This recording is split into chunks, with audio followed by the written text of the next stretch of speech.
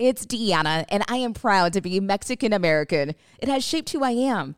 I know my grandparents sacrificed so much to immigrate to a country where they didn't even know the language to give future generations in our family a better life. Those sacrifices are why I'm here doing what I do today.